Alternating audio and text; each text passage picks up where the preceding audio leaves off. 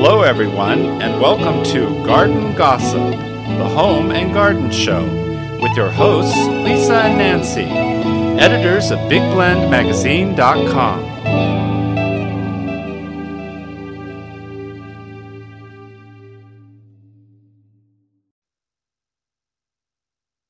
Hey, everybody. Welcome to Big Blend Radio's Garden Gossip Show, which today is part of our first Thursday Travel Tulare series with the Sequoia Tourism Council. So Tulare County is in Central California. It's the foothills of the Sierra Nevada mountain range. And it's also the backyard really is Sequoia National Park, Kings Canyon National Park, Sequoia National Forest. So it's a beautiful area, but it's also an incredibly massive agricultural hub. We're talking cheese and dairy and all those delicious things, ice cream, summer's here.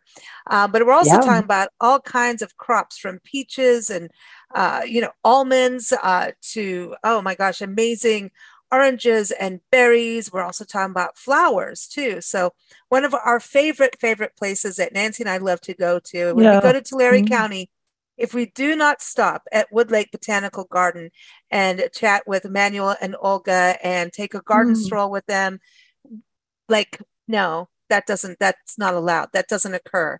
It's a must visit. And as you all know, Central California had a crazy winter with a lot of snowfall. And now the snow's melting. So as we all know, Sequoia and Kings Canyon National Parks and Sequoia National Forest, Giant Sequoia National Monument, please go to their websites before you decide to just drive up there, because there are still road closures with all the debris, especially post fires. So the website to go to is discoverthesequoias.com. That will link you to all of the different communities, all the chambers and visitor centers and all of that, as well as the parks and the forest. So check that site out before you plan your visit, but definitely plan your visit, because apparently things are blooming and there's flowers, there's berries and all kinds of good things happening. So we're so excited to have Manuel and Olga back on the show. Manuel, how are you? I'm doing really well, especially now that it's, we wanted rain and we got it. And now, as it starts to get warm, we want to start complaining now, not of the water, but of the warm weather. So sounds good to me. It's always perfect, but we always find things to minimize how perfect it is. I know, that's just human nature, but that's human. I think the more we go and see flower power, the happier we are. And I know Olga has beautiful gardens that she's created inside Woodlake Botanical Garden, and you'll see there's Olga's garden, and she likes to use all kinds of whimsical garden art too, as I recall. I was like, Olga was here. You can walk through the garden and know where Olga was. So welcome back, Olga. How are you? Thank you very much for having us. We're all enjoying this nice weather. It sounds beautiful, and so it's still warm, but not as hot as it would be at this time of year, right? It seems like you've got some nice balance, Olga, for the weather. Exactly. Everybody is staying outdoors longer, tending to their home gardens, their yards. Everything is just so beautiful. We just finished getting rid of all our California poppies that were in the front yard. They bloom so beautiful. I felt like the sunshine was in my front yard every day. And now that we have removed the poppies, we have some sunflowers that were hiding in between the poppies, and they're a good surprise. Oh, that's sweet. Well, I remember that was, and I know the Botanical Garden has had some shifts of where the garden is on the property, and everyone, Woodlake Botanical Garden is in Woodlake, in the community of Woodlake. It is a city. It's across from a big park, so it's a really good area to go take a walk, but it's also adjacent to the lake, Bravo Lake. They've got good ducks and geese in there and all kinds of good water birds that hang out there. But I know that at one point it stretched all the way around, and then that became a Woodlake Rose Garden. And now, because of some irrigation or piping, watery things, city stuff that we don't understand, we don't. Nancy and I can't, we don't know what to do with pipes, unless it's a giant straw and they give us a margarita, then we know what to do. But with that kind of stuff, we don't know. But so now something had to happen there. So those rose gardens moved. But I heard through the grapevine, because there's a lot of grapevines in your area and in your backyard, Manuel, that you got some trees out of this deal. So that's pretty cool that you got some trees. Did they get to go home? What happened is that the rains, naturally affected some plants, and other plants really benefited. One of the ones that benefited the most were the larger plants, which are the trees and shrubs. So this year, the trees are more vigorous. They're healthy. They're green. There's parts of the garden that we haven't had to water, because we get seepage from the lake. But the lawns in that area are perfectly green. And of course, the fruit is bigger than normal because just all the water we got, it was just enough to feed the trees, but not too much to damage the roots. However, we did have annuals. We planted in the fall. We planted about 3,000 or 4,000 plants in the east side where we get a lot of seepage, and all those plants drowned. They died. So now we're having to wait for the soil to. We're waiting for the soil to dry to replant. Wow. But anyways, overall, the rains were very, very good. We really can't complain because the flowers, they probably were the most. The rose garden was the most beautiful it has been. The trees they're really showing vigor, and so some of the natives, of course, died also because they're not used to having so much water at their feet. But overall, the rains were good, and the gardens are probably healthier and greener than they have been in years past. Yeah, there's always going to be someone who had to take the fall, which is sad. But I think California as a whole, we're all bummed about the parks and the forest areas, closures. But Mother Nature wants to restore and heal, and I think it's something we're all going to have to get used to. I mean, Nancy and I have been. We travel full time on our Love Your Parks tour across the country. And, everywhere we went, everyone's like, this is not normally like this time of year. And we're like, I know, like we didn't think we would be in like all this feet of snow. Thank you. And ice. Thank you. Can we go to California? Then friends in California are like, no, you don't want to right now. Like everybody was going through something. And I mean, we're having tornadoes and different things in places that didn't normally get it. So it's just Mother Nature is reclaiming and healing.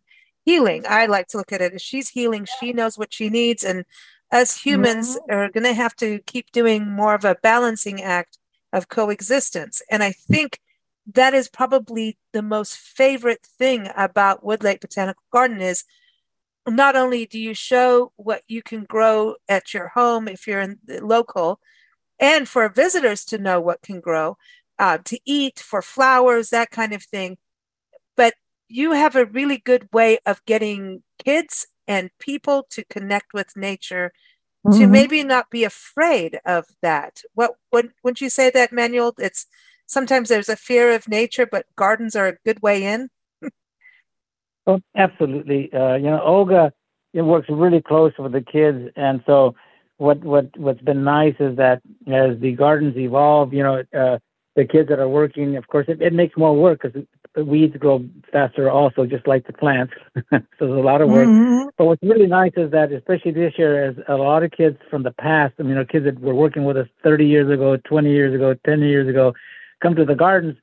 They're amazed. Wow. It's so much more beautiful. It's so nice. And the garden has evolved over the last couple of years. We started doing some things 3 years ago. Now, the payoff is that, those plants and those structures that we put in are really making the garden just, making it go to the next level. So it's very nice. This is awesome. Olga, for visitors coming in, you both really do. I mean, last time we saw you both, it was very hard to take a walk with either of you without everybody, wanting to be part of that conversation. So we all behaved. No, I'm kidding. But that's the beauty of it, is that it seems that no matter where anybody comes from, the two of you and then the volunteers at the garden will stop and have these conversations. Do you think that's a big part of what you do, Olga, at the garden is that communication and teaching? Definitely. Because no matter how busy I am, I always want to make sure that they feel welcomed and somebody conversed with them or showed them or answered their questions. And I just remember going to a place and they were tending to their place and they didn't look up to acknowledge me. So I felt like, should I be here or not? Yeah. So I've told the children, you greet the people as they come in and you make them feel welcome. You know, if you're blowing the path, stop blowing dirt in their face, you know. Just acknowledge that somebody's around and you need to put your equipment aside. And I feel that every age group, no matter if it's a tiny baby, a toddler, new parents, middle-aged people, people our age, or elderly people, they all appreciate that you take the time to converse with them. And they have so much to share with you. It's a give and take. At the garden, it's more like a give and take. And sometimes Manuel teases me and he says, what do you talk so much about? And I always tell him, you'd be surprised. You know, you change a recipe or they ask you, why do your roses grow so beautiful here? And we can't get them to grow in Texas like this. And I tell them, they like the heat that the Central Valley provides them. I said, don't go put a rose in the shade because it will not be the same as a rose in the full sun. True. And I have a sister that says to me, why does every plant have to say full sun? I go, because you better listen to the instructions or it'll die on you. Yeah, I learned, like in one house that we lived in, I put roses against a corner wall. So there's two walls. And it was hot. I mean, this is in 29 Palms in California. And the roses were, the roses were like, no, get us out. They, but they were half shaded. So I thought it would be good, but the walls got so hot. I didn't realize how hot walls get, how much heat they radiate and what they do to plants. So I was like, I learned. Yeah, I learned. But the more plants you have in your garden, the healthier your garden is going to be. And the cooler, the better your home will be. And that's the thing. You're saying the give and take, Olga, when we went there. I mean, it's every time we go there, it's conversations with the two of you and then also the volunteers. And learning, you always learn something in the garden, but you're slowed down. And I think that's something for visitors right now. I want them to know, go to the garden. You know, you want to go see the giant sequoias. They do have some other areas where you can experience the giant sequoias. So still plan your trip to Tulare County. There's all kinds of places, and even downtown Visalia has a sequoia tree. But really, go and find out, because to me, it's mind-blowing what you can grow in the valley. Yeah. I mean, really going from, sunflowers, like you were talking about, and poppies, to artichokes, to berries, which we need to talk about, all the way up the hill. I should say the little hill of the Sierra Nevadas, and suddenly you have the biggest living organism by volume, the sequoia tree. That's pretty incredible. Manuel, how many plant species do you think? Well, I know on the agricultural and flower side, that's going to be massive besides the native plants. I mean, the biodiversity, the plant diversity of the valley all the way up into the Sierra foothills and up to the top has got to be one of the greatest in the world, really, when you think about it. Yes, it is. And the weather, it's conducive to be able to grow a lot of things that you normally don't grow. For example, even though we're growing crops that you wouldn't think would grow in this part of California, we grow a lot of tropicals, like guavas, mangoes, papayas, longan, just a lot of these crops, and they grow very healthy. And so, people would ask me in years past, well, how do you grow one of these trees, like, for example, guava, Well, the weather has actually changed because we used to have to cover the guavas every year. And it's been 6 years since the last time we covered them, and they produce very, very well. In fact, the trees that are inside our hoop house, which is sort of a passive greenhouse, they set less fruit because it's too warm in there through the winter. And outside, they produce a full crop, which is amazing. You would think that the ones in the greenhouse would grow better, but they don't. Sometimes they produce very little fruit because the weather is just too uniform. Whereas outside, they also need chill. But in the gardens, we have, yes.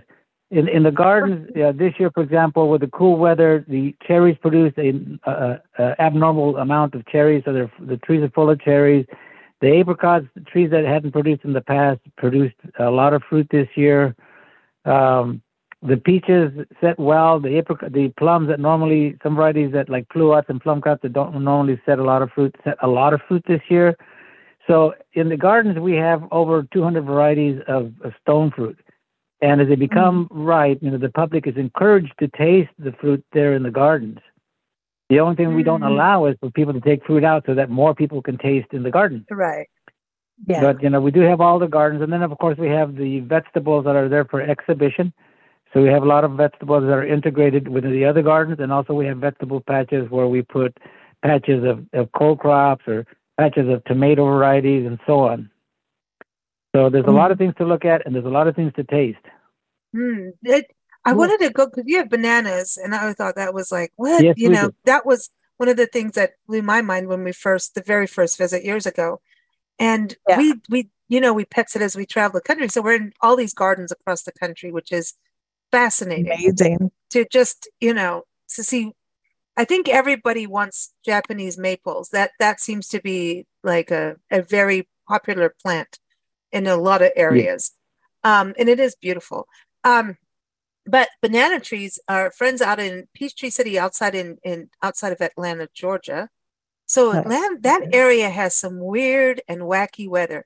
It could be sunshiny hot all the way to freezing, to rain, till mini tornadoes. I mean, we've been through some interesting weather out there, and it's gorgeous. It's beautiful. But one night we're sleeping, we hear these bang, bang, bang, and we're like, what the heck, man? I thought this was a safe neighborhood. What's going on?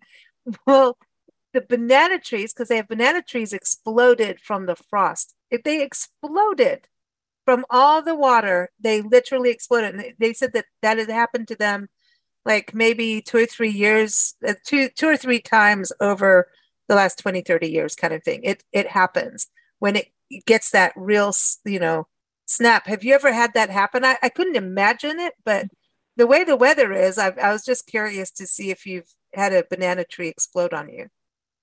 Yeah, in the last decade, of course, it really hasn't frozen like it did in 1990 when it dropped to the teens. But we rarely get into the teens. And normally we would have, 30 days of temperatures below 32. But recently we haven't had any days below 32. Oh, wow. So, so bananas have never exploded on us. But, we understand why they would explode because they have so much water in the trunks. And, they're very, very heavy, too, when you cut them. So they would naturally, what happens is the water expands inside those trunks. There's no place to go but to rupture. And so that makes sense that they would explode. Yeah. Well, I know because people think I'm nuts. I tell people, we heard banana trees like explode. They're like, no, I'm like, yeah. It happened. Yes, it happened. That's crazy. Really weird. So for visitors coming from out of state that are just, exploring the area and wanting to see sequoia trees and go up and do nature, I really want to encourage them to go to the garden. So, from each of you, let's talk about one highlight for right now, summer, or easing into summer, depending on where you live, everybody, it's different. But let's start with you, Olga. What is something you want someone from out of town to experience? And then let's look at somebody from in town that you want to experience, someone from California to experience in the garden. And I'll go to you, Manuel, in the same question. It's a Mediterranean climate to begin with, right? So we can actually grow dates, and people are in awe about that. And I didn't know that. Yeah, we can grow we have these two beautiful date trees, and they're the best date. It's Majul. But through the years, Manuel has been able to prune it and harvest, but now the date trees, or there's two of them, they're out of his reach. So now the raccoons get to have them. So we have wildlife that thrives on what we have out here. The Pakistani mulberry drops its berries, and there's evidence that the wildlife has been through there. They come out when we're not there. They come in the evening where it's peaceful and no people. Yeah, and I feel like we are feeding not just the tourists that come through, but we're also feeding the wildlife, and that's a very, very good feeling. Yeah, it's important, because if you don't feel the wild, if this is a whole circle. If you look at the earth, it's a circle, it's a sphere, and everything's connected to everything else. And when you start removing parts, it doesn't work. So it's important that we don't forget about our wildlife and our birds and our reptiles. They all need to be there, even insects, even though you don't like them sometimes in your house. They need to be there because they pollinate. They help pollinate the flowers, and we really need everybody to be there. It's not up to us to say, oh, let's eradicate this whole sphere of beings. Let's get rid of, for example, all the wolves, because people are scared of wolves. Let's just get rid of them. No, that's wrong. It's absolutely wrong. Is that something you teach with the kids that garden with you? Is the web of life, and teach them, about the importance of spiders and butterflies and birds, that kind of thing? Yes, because they need to know that good bugs eat the bad bugs. And so you don't want to off-balance things.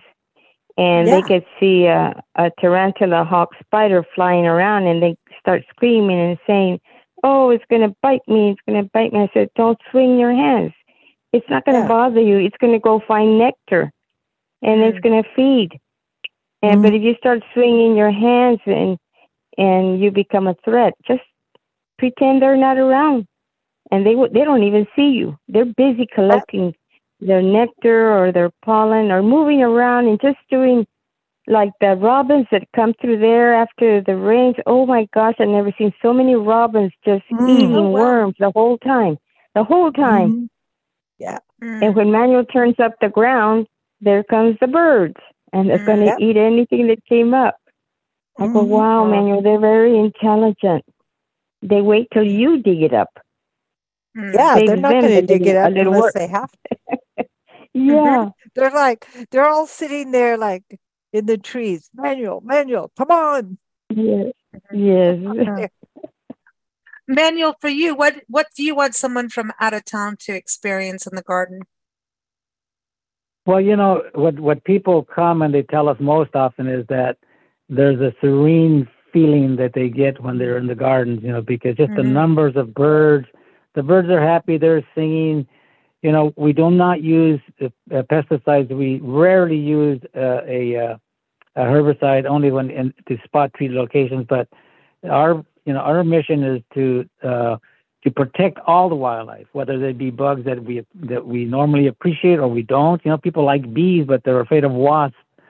And so the garden is actually an island, and we want people to know that the garden is actually open only 3 days, which is Thursdays, Fridays, and Saturdays.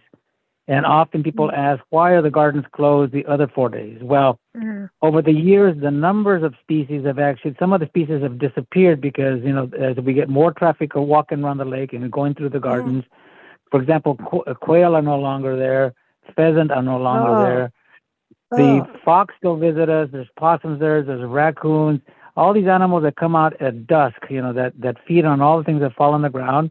Often people complain about, the fruits falling on the ground is not doing any good. Well, yes, it does. Of course, we're giving priority to people to taste all the fruit that's there.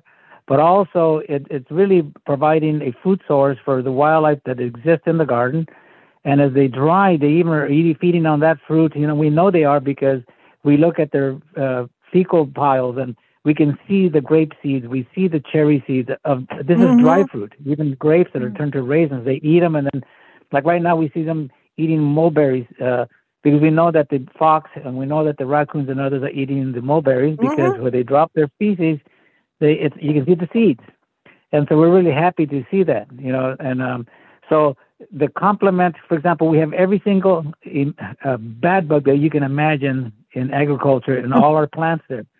But we also have a corresponding population of all the beneficials that you would not even expect to be there, whether they be really small wasps or flies or other insects, ground beetles that eat the bugs that walk on the ground. Everything is there. So the Woodlake Botanical Garden is actually a source of natural biology that doesn't exist in many locations, and I can guarantee that, from the west side of the valley to the east side, there's very few places like the garden that have so many species of insects as well as birds and everything else that's there. And so, I would, often farmers, I work with farmers almost all my life, and we always complain about things. And so, but we never have thought about creating large islands big enough that would supply sufficient land and food and habitat for all those things that need to be here. And so when you go to the west side and you see tens of thousands of acres of whatever, tomatoes and cotton and wheat, those monocultures are, they're great to make money and great for efficiency and production. But in terms of longevity and for the sustainability of this area, we need everything. Whether we consider it bad or good, it's for the better. And so the one thing I would like people to know is that, there are not many places that have the diversity that we have there. It's taken years to build it up. And we think now, for example, we'll get a bug. For example, in citrus, we'll get cottony cushion scale. And it looks so bad because they attack the entire tree and it's sticky and cottony in one season. But the next season, it'll be clean because we get Bedelia beetles, we get other insects that feed on those things and clean them up. Last year, we had some citrus trees that had mealybugs. Well, we didn't see many mealybug destroyers and other beneficials, but guess what? Those trees that had it last year are now clean. So it rotates, so we're always going to have those bad bugs there. But to have the good bugs, you have to have their food source, which is the bad bugs. Right. And right. So well, I think it's just one of those things that we try to educate the kids and the public about. That, for example, people are saying, well, why use this chemical to kill the aphids on the roses? Well, it's actually a long process because we allow the weeds, the grasses to grow in the winter. Aphids go to the grasses, and soon to follow are the beneficials like ladybird beetles, syrphid flies, these parasitic wasps that attack them. And then when the roses start to emerge and set buds, immediately they get rose aphids, but a different species. But already there's a huge population of the beneficials that just jump on them and clean them up. So people just have to be patient. Be patient with nature, because it'll take care of it. It does always. It always does. I think that's the beauty about going to the garden. Like you say, people slow down, and that's the point is to be able to slow down, and that's the lesson of gardens is patience. And I love gardens because to me it's like walk the garden every morning, see what's going on. Then you want to see how it's doing midday. Then you want to see how it's doing at the end of the day. I want to see what's going on. Like I talk to the plants. I know I'm weird, but it's exciting to see the little bits of growth, or maybe, hey, somebody needs water over here, or whatever you can do. But you also get to know, like when you go to a place like, Woodlake Botanical Garden, like you'll start to know. So if you love bird watching, definitely go. Oh, this is awesome. a beautiful place. Awesome. But you'll start to know where the birds nest, and I don't know, the gardens get you reconnected to nature, and it's just a beautiful place to go for that. Yes, we have, for example, a Pakistani mulberry tree that's in full fruiting right now. And do you know that we have a group, I don't know, a flock of grackles and a number of other species like orioles that put in several nests just to feed on that tree. So when they're young, right now we can see the young. They're all feeding on the berries. Cool. And it's a nice source for them. So if you look at our bamboo areas, there may be 10 nests of grackles there. In the same place, there might be like 5 or 6 oriole nests and one bush. Of course, these are big bamboos and a small bamboo. But they come to the garden because there's something there that they like a whole bunch. And in this case, the grackles are eating. They're mating. They make the nest. They mate, and then as the fruit is coming on, that's when their babies start emerging. And right now, they're showing their babies the fruit, and they're feeding them fruit. So it's really nice. No. When we lived in Yuma, they had a whitefly invasion. Like they talked about it forever. Like this whitefly that's just covered, like it was somebody called them all up and said, "Hey, come on over," and they just invaded all the crops, and it's because of the they had to balance it out. They learned to balance it out. You can't just have monoculture. It doesn't work that well. Well, I don't think there's like mass monoculture because it's so diverse. I think, isn't it 200 to 300 crops that are grown in the valley? Is it 200 to 300? Yes, something like that. Yeah, I mean, there's a lot of the diversity in the east side is extremely high. Yeah, because you have if you think about one crop, just like citrus, where there are not dozens but hundreds of varieties of citrus that actually, besides the commercial varieties, there's many citrus that are planted. When you think about stone fruit, there are hundreds of varieties of stone fruit that are out there. There's some predominant varieties, of course, because of marketing. But there's all kinds of fruit that's out there, and vegetables and plants. Even the plants that are in the neighborhood, in people's home gardens, they have a good impact on what happens in the area. So that diversity helps a whole bunch. How many plants do you think you have in the garden? Because I mean, it's a decent walk once you walk in through the entryway. I mean, that you can, if you want to walk and have a beautiful walk every day, this is a good place to do it, right? And for health reasons, I mean, with beauty and there's a lake, Yes, the entire garden is 1 mile long. The lake that is adjacent to the garden is 3.5 miles long to go around. So yes, there's plenty to walk there. And, I think that's what people like about it, that even when we have a lot of people, they spread out in the garden, so it's not so close, because even though it's just 14 acres, it's a long 14 acres. Yeah. Mm-hmm. I mean, so do you think, you've got vegetables, flowers, berries, fruits, trees. Yeah, we have, for example, grasses. Exactly. Yeah, so we have, Olga can tell you that we have 130 varieties of roses. We used to have over 200 varieties of roses before, yes. But we have about, and of course we had about close to 4,000 roses. Now we probably have close to 2,000 only. But just the numbers of roses, like the stone fruit, like I mentioned earlier, we have about probably close to 200 varieties of stone fruit. We have 80 varieties of citrus. We have, we try to plant all the vegetables at one point or another. We have a lot of annual flowers that we put in.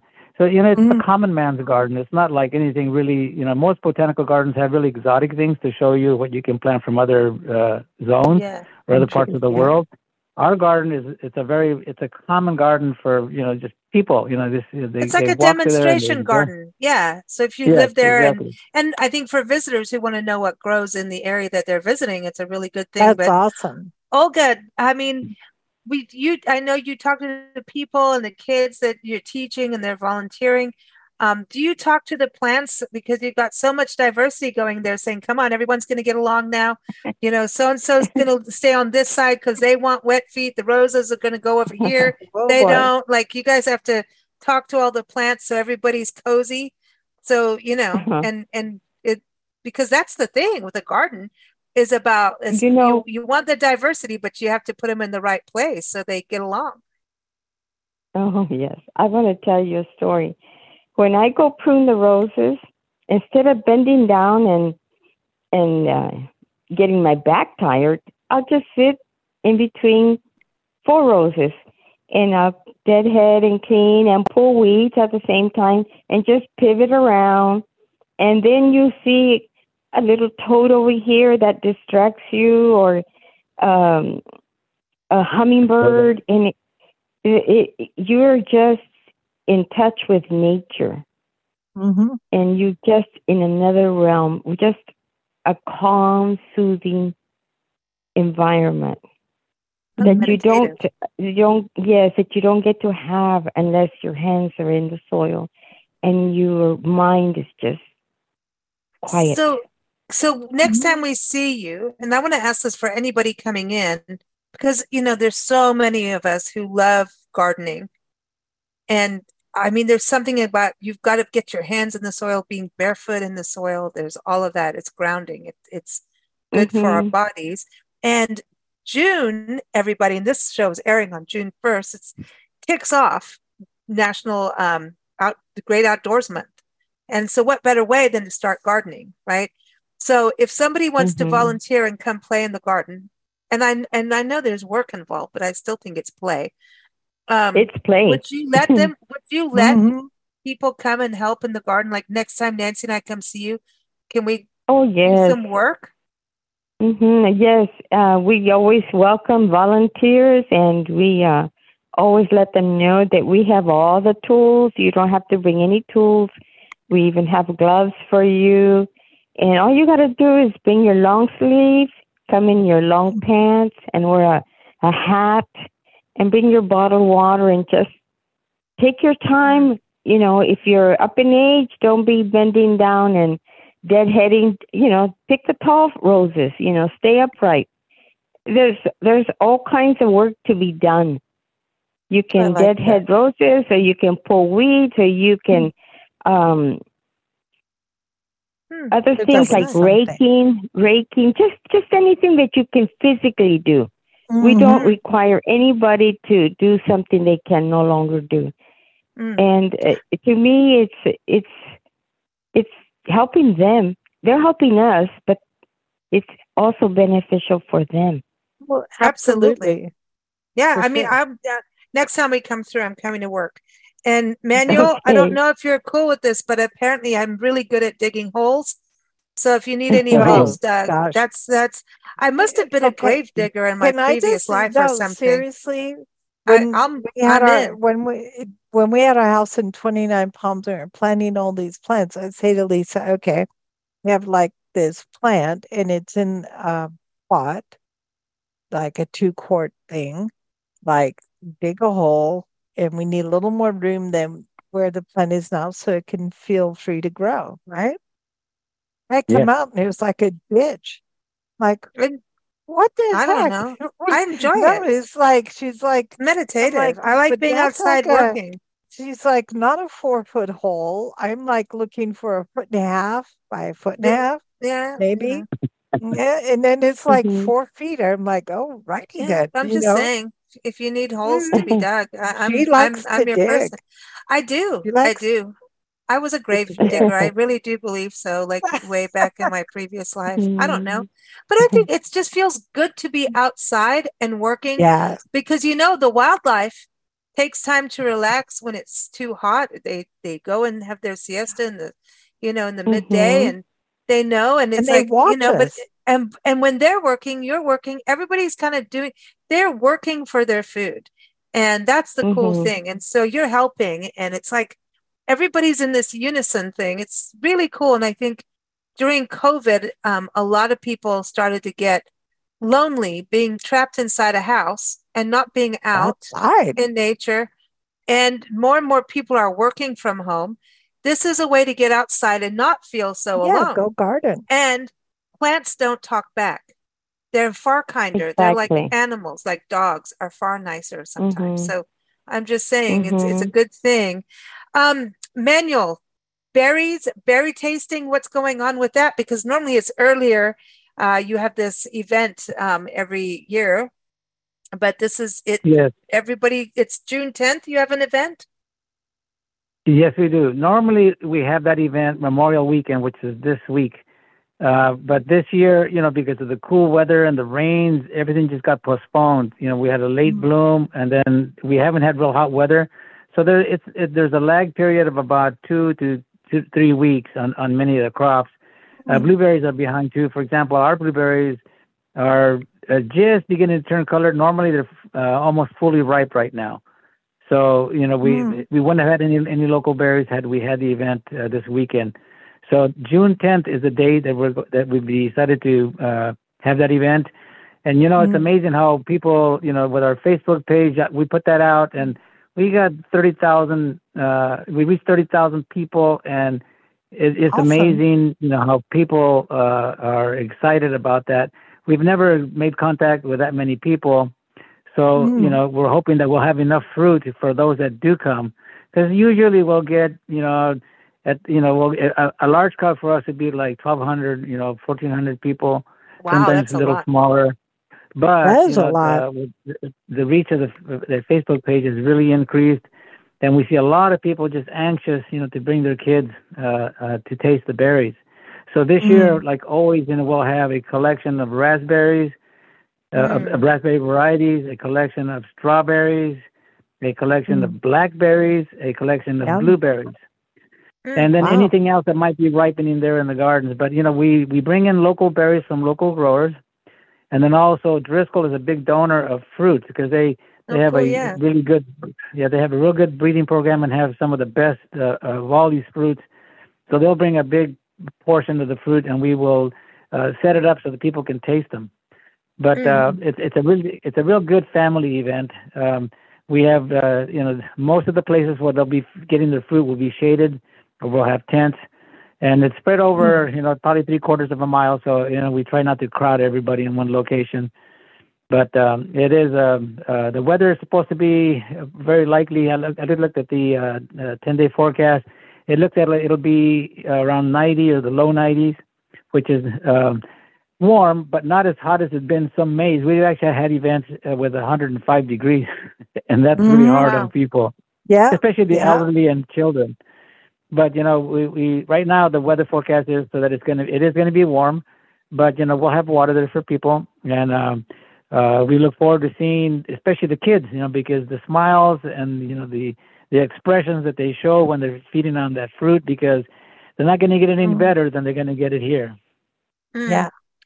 I'm sure. okay. I'm in, man. It's just thinking of fresh berries, like when it tastes really good, there's so nothing cool. like it, right? And fresh fruit.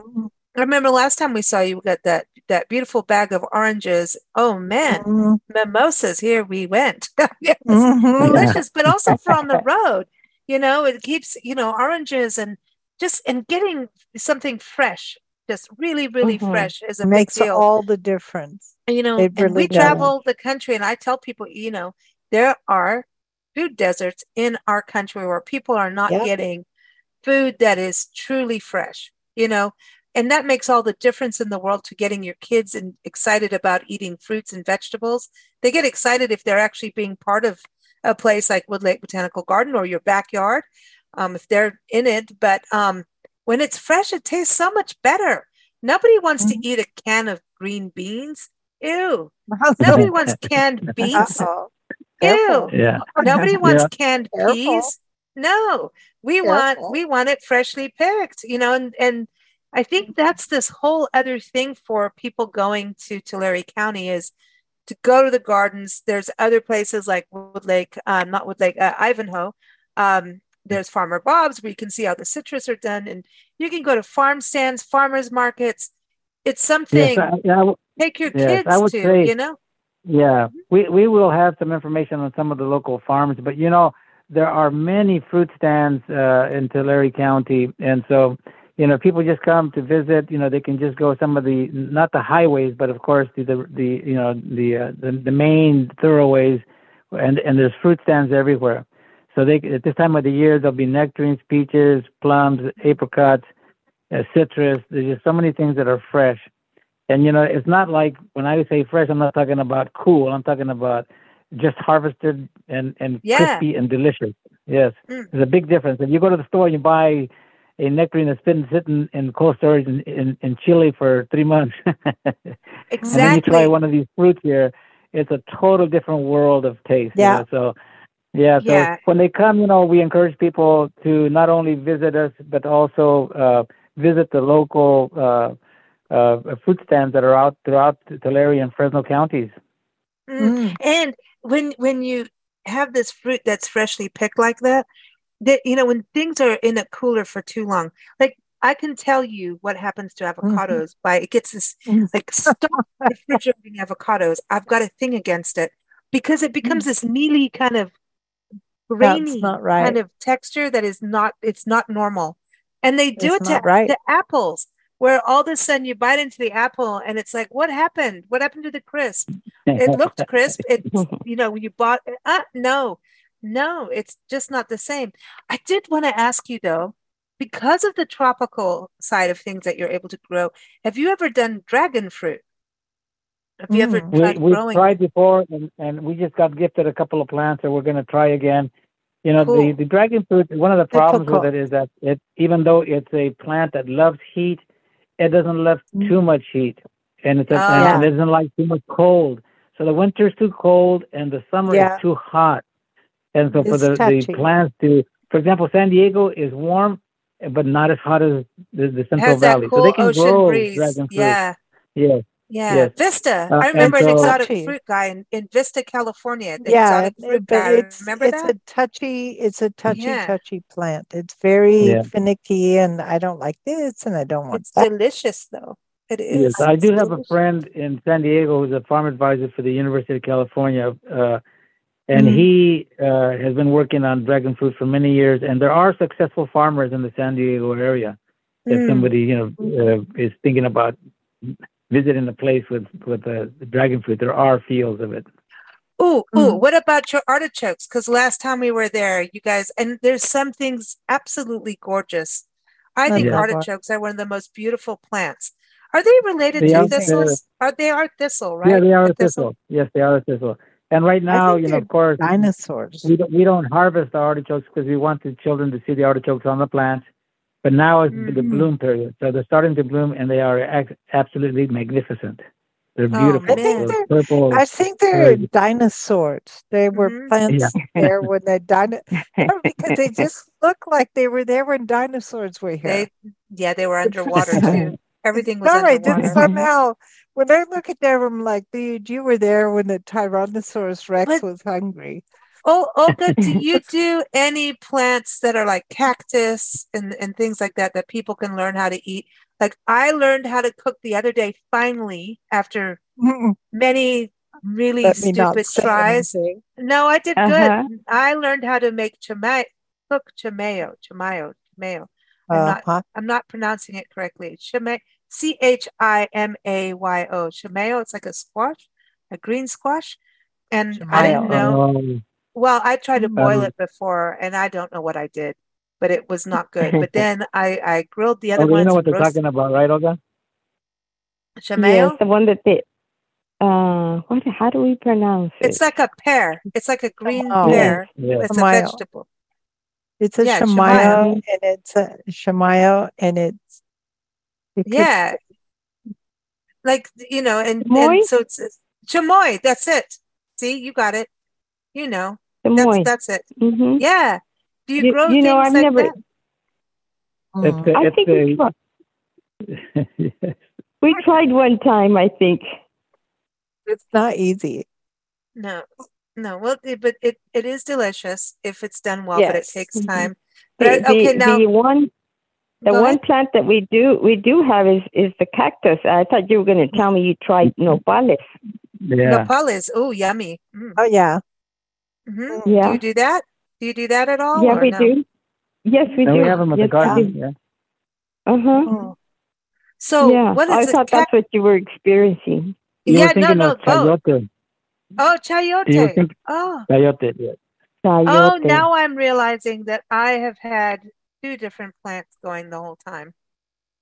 Yeah, chayote is not the same as what's Chimayo is a place in New Mexico. Oh, Chayote. not No, Chimayo.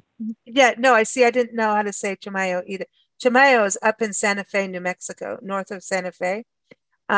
Yeah, it's a chayote. You've got it right. Now, see, this is why we need Manuel and Olga. I don't know what I'm talking. It's chayote. That's it. It's But I didn't know what to do with it before. I thought I had to peel it. No, you don't. It's really good.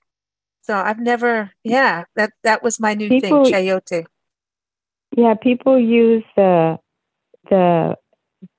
I want to call it the vegetable. They use it in soups, like chicken soup or beef soup, and it's really good tasting. Mm-hmm. Yeah. Just cut it in fours, or it's got a good taste to it. I thought I did okay. I'm still learning. I'm always learning. Good. But do something new. Now Nepalese. So doing the cactus, because that's a whole thing. People look at me like it's you can't eat cactus, and you can. I don't know if I know what I'm doing with it, but I've had it and it's delicious. Like even on tacos and stuff, I've had Nepalese. But what is it like in regards to the cactus blooms? Because I'm seeing people post cactus blooms all over the place, and I'm going. I mean, even Louisiana has yucca plants and they're blooming, and I'm going, what's going on? That's weird. But apparently somebody planted. I don't know if it's native. I don't know, but there's like this legend of the yucca or the yucca plant in Louisiana. That's like a myth that somebody planted it to let somebody know that they were there, and it could have to do with pirates back in the day. I don't know, but there's like these crazy stories of this beautiful plant. And you guys are in the foothills, so you do get the cactus naturally, but everyone has different bloom times. Like now is the time where, it's certain, like I think we were talking about this before, Manuel, the night blooming cereus would happen around this time, but everyone's different. When does your cactus bloom in your area? Or what do you think is going to happen this year, I should say, or has it happened?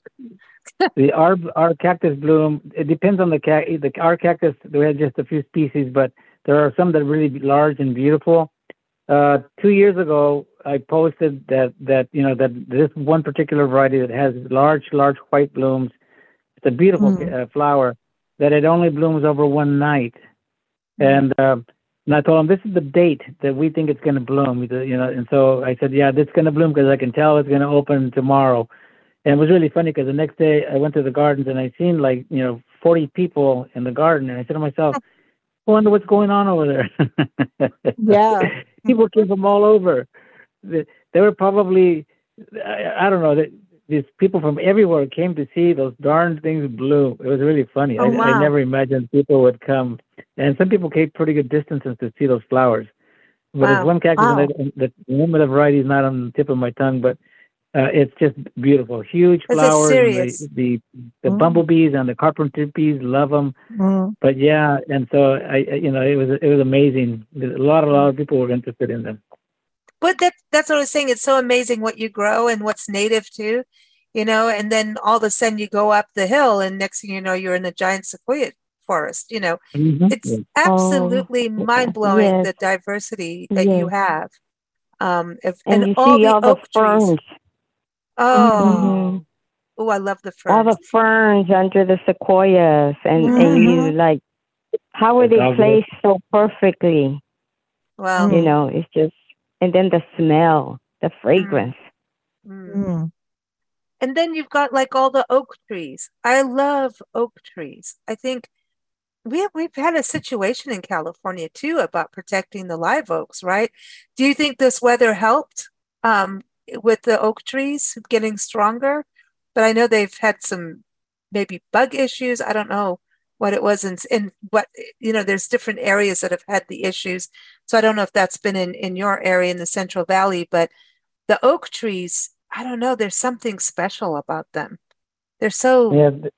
There's been a thing called the sudden oak syndrome, and it's a disease that attacks oak trees, and there's some really strong regulations on the, for example, all the nurseries like Monroe here, they test all their plants for that sudden oak syndrome because it's real deadly to oaks.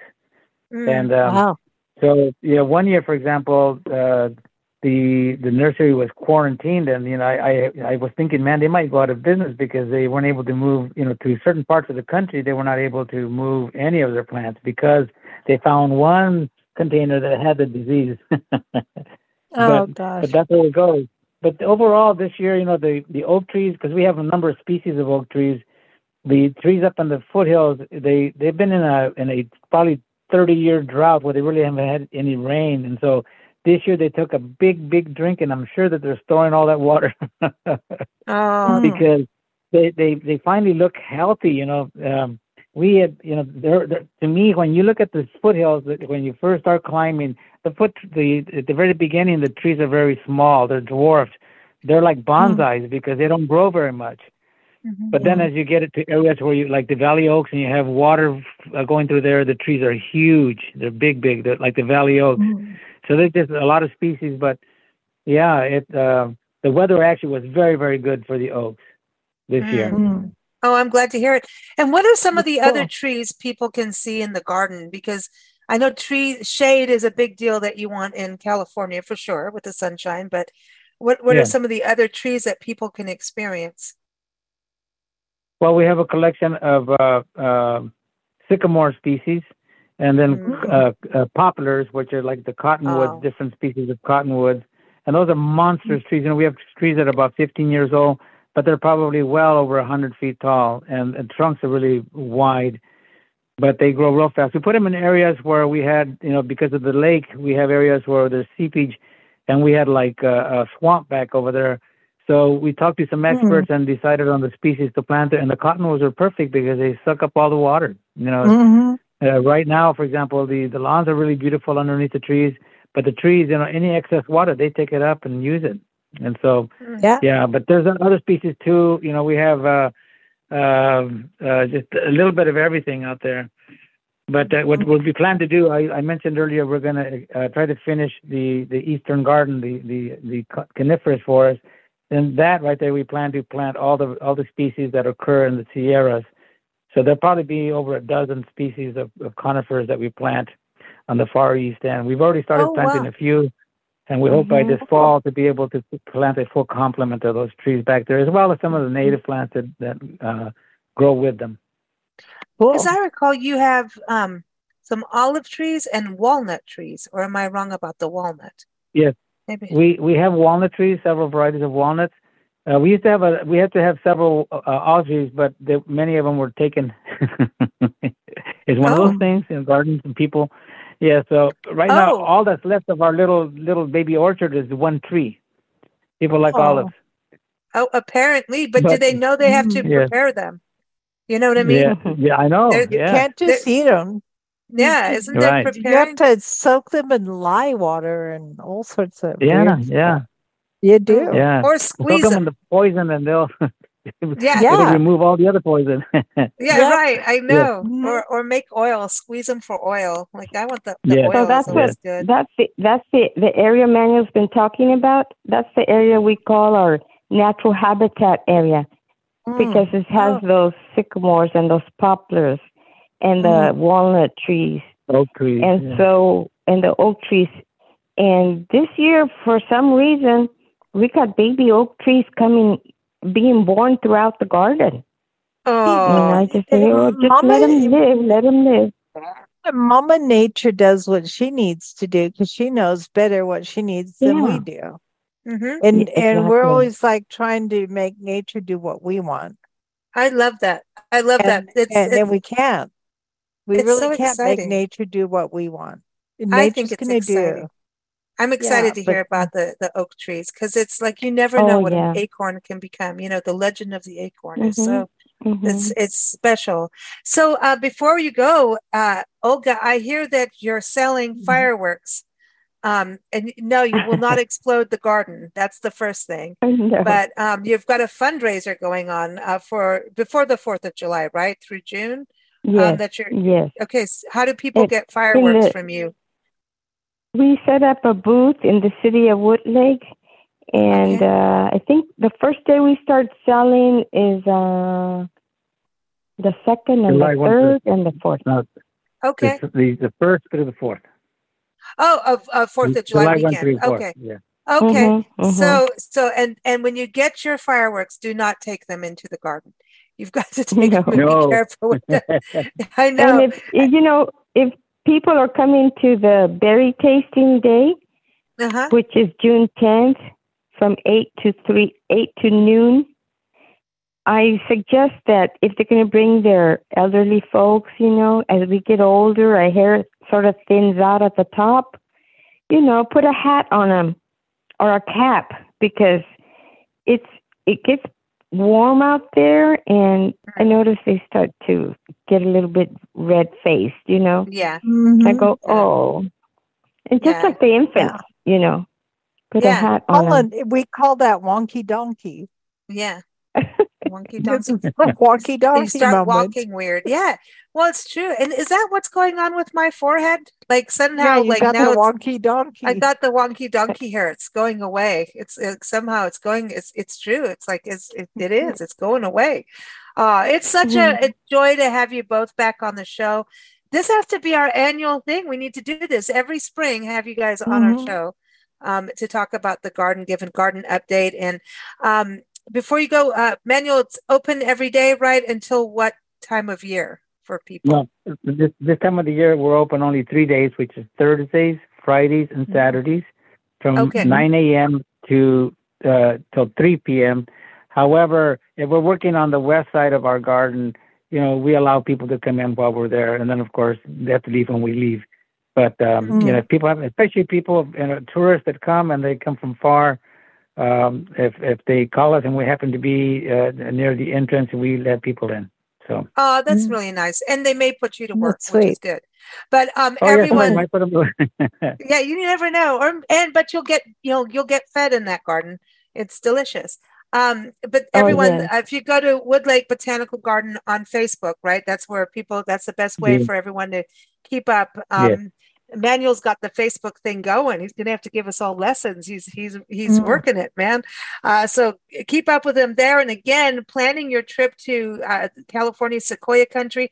There are things open, some things closed, like Crystal Cave. That was, they were working on that anyway because of the fires, and that's been going to be closed for the rest of this year. But let's all stay positive on everything. There are still trees you can experience in nature. There's so much to do. There really is. Like up in Three Rivers, our friend Christy Wood, she, takes people out on horseback rides in the foothills, which is beautiful right now. The rivers are flowing. It's a beautiful, beautiful time of the year to go to Tulare County. And, when things aren't always open the same way, this is a time to explore all these other hidden gems that make up this region. And there's so many communities. The communities all know about food. Listen, they know how to grow it. They know how to serve it. I'm serious. If you want to have good food, go to Tulare County. You will not be disappointed. I don't care what town you go to. There's something delicious. There's public art. There's history. There's all those roadside farmers market stands, those farmer stands. I'm telling you, you haven't had a plum until you've eaten a plum in Tulare County in season. When do you think that's going to happen? Like when you can just bite into a plum. Oh my gosh, to get a good plum is like the most special thing on planet Earth. Like it really is. The first one that ripens in the garden is Santa Rosa. And it is one of the most fragrant. And it's Santa Rosa is like I don't know what they call those candies. They're super sweet at the blossom end, and as you go down, they get sour. And so I love you talk about waking up the taste buds. You wake up. It first the fragrance wakes you up, and it's so delicious. It's sweet, and it turns sweet and sour. Then finally, the bottom part of the plum is a little bit sour, and man, all those flavors, they do wake up all your senses. Your first are beautiful. Your sight, your palate. It's something that especially kids will not forget, because I know they love that sweet and sour. Yeah, we love those sweet and sour things. That usually happens. Awesome. That usually happens sometime in June. Everyone, it's But time. after that, we have varieties that ripen. And for in the county, there's plums from normally from May till August or September. Oh, so wow. Really? There's a lot of different fruit. Yes. So everyone, okay, I'm serious. The plums there are incredible. I mean, the stone fruit, the citrus, all of it is incredible, and you can get it that was harvested that day. That is amazing. So discoverthesequoias.com is the website for the area to plan your trip. We are here every first Thursday on bigblendradio.com talking about Tulare County, everything from museums to festivals and events to the parks, the forest. We'll be talking about lakes, I believe, next month. So that makes sense, doesn't it? A lot of water is happening in California, and you can actually really go out and have fun, go fishing, go floating, all that good stuff. So thank you both for joining us. It's a true pleasure, Manuel and Olga. It was our pleasure. Thank you. It's good to connect again. Awesome. We'll see you soon. And Olga, we're coming to have oranges with you next time and go to work, okay? I just want to make a little correction. Oh. They're forbidding people to go into the rivers. Oh, yeah, the rivers is not a good idea. The lakes, the lakes, there's certain lake things. Yeah, the rivers right now are flowing. You do not want to jump in. You'll be swept to the ocean. It's dangerous. Yeah, they're close to the public. Yeah. The rivers are dangerous because of the snow melt and incredible snow melt. But the lake areas like Lake Success, places like that, Kauai Lake, those are open. You can get permits if you need one and things like that. But you're absolutely right. Be careful about rivers, even in hiking around in the parks. You could end up in New York. You'll end up in Hawaii. It's like, hello, I'm just going to take you here. Bye-bye. No, it's not funny. And that water is cold. I remember being there one spring doing a hike, and then it got really, really hot. We were hiking all through the granite and marble. I don't know. I'm going to get every word and name wrong. Tacoma, I think it was that trail up to a waterfall. And we got back down the bottom, and I'm like, oh man, I'm taking my hiking boots off, putting my feet in that water. You want to talk about a wake-up call? Holy cow. No. And no. It's cold. Exactly. When they talk about snowpack, they're talking about frozen ice that's melting. And that doesn't need you. Yeah. If you want to, no. There it is. Don't go in there. It's cold. All right. Thank you guys. You take care. Thank you everyone for joining us here on Big Blend Radio. Thanks guys. Goodbye.